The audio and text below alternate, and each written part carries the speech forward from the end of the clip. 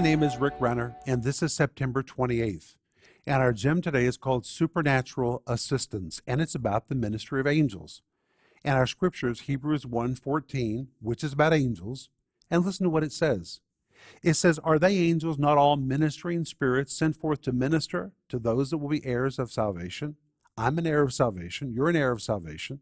According to this verse, we are the object of angelic ministry. Angels are sent forth to minister to you and me and to anyone that is an heir of salvation. What does that mean when the Bible says sent forth to minister? It's the Greek word diakonos, which described a servant who attended to the needs of someone in a masterful, excellent way.